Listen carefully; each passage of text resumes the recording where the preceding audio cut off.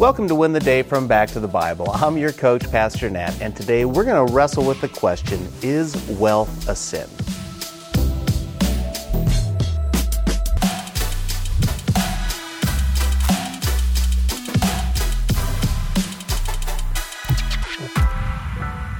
After returning from a recent trip, I opened up my cupboard to discover moldy bread.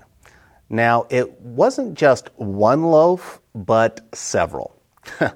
I thought to myself, gross! I mean, how old is this stuff?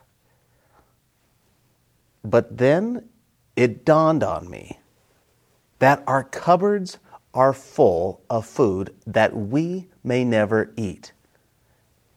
Based on history, a lot of it is going to get thrown out. And then I began to look around my house to see the stockpiling of all kinds. Now, is there a difference between preparation and hoarding? Does God care about what we do with our resources? That is what James will answer for us today in James chapter 5, beginning in verse 1. Come now, you rich people, weep and wail over the miseries that are coming on you. Your wealth has rotted, and your clothes are moth-eaten. Your gold and silver are corroded, and their corrosion will be a witness against you, and will eat your flesh like fire.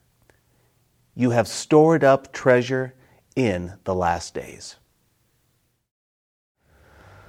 Okay, at first glance, it would appear that James is putting down being wealthy. Is that true? No, it's not. We have to remember what Jesus said. Jesus said, where your treasure is, there your heart will be also. The issue isn't in the stuff or the lack thereof. The issue is always the heart. What precipitates and motivates wealth? That is the issue. Now, James notes 4 sins that precipitate severe judgment on the wicked rich. He says useless hoarding, unfair gain, selfishly spending, and merciless acquisition. Because their behavior has been so abhorrent to God, they will experience miseries and judgment. They hoard food that could be used to feed the less fortunate. Instead, it goes bad. They just throw it away. Their fine clothes are collected, but over time, they're destroyed. Their wealth rusts or is useless against God's judgment. You see, here's the bottom line. The rich and the poor, they can both be selfish. Both can be selfless. Both, they will stand before God without excuse for their sin. The only one who can help them is Jesus Christ. Now, over the past 2 months, I've had a lot of conversations about the return of Christ. One friend said, I think Christ is coming back soon. I just don't know if there is a point to saving for retirement. Now, I agree that Christ is coming back soon. How soon? We don't know, but we should live like His return is imminent. Now, does that mean that we should give away all of our resources? Maybe. Probably not. I think what it does mean is that we need to live intentionally.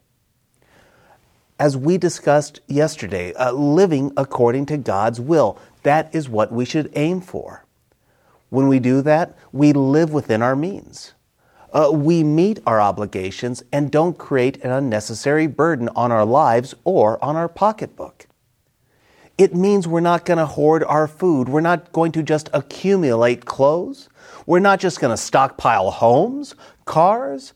We're not going to be selfish with our time or our talents. Instead, we seek godly wisdom to live a life intentionally pleasing to our King. Is this easy? No, it's a constant battle. Is it the right thing to do? Absolutely. Is this method or the strategy unique to each individual, to each family? Absolutely. It's all about your heart and your relationship with God. So here's my challenge for you today. Take a look around. That day that I looked around my house to observe my own hoarding, it was a humbling experience. Now, we all do it. We all do it to one level or another. As James reminded us in James 1, he said that real faith results in a life of giving out of the grace of God. So today, look around. And then I want you to be generous. When we live with awareness and generosity, that is when we will win the day. Hey, I hope you enjoyed the message today. If you'd like to go even deeper, join us in Go Tandem. Go Tandem is our spiritual fitness app to help you move closer to Jesus each and every day. So download Go Tandem on your mobile device. Oh, and by the way, this service we offer is at no cost to the user or even to the churches who benefit, but it does come at a real cost. Would you consider partnering with us at backtothebible.org? That's backtothebible.org.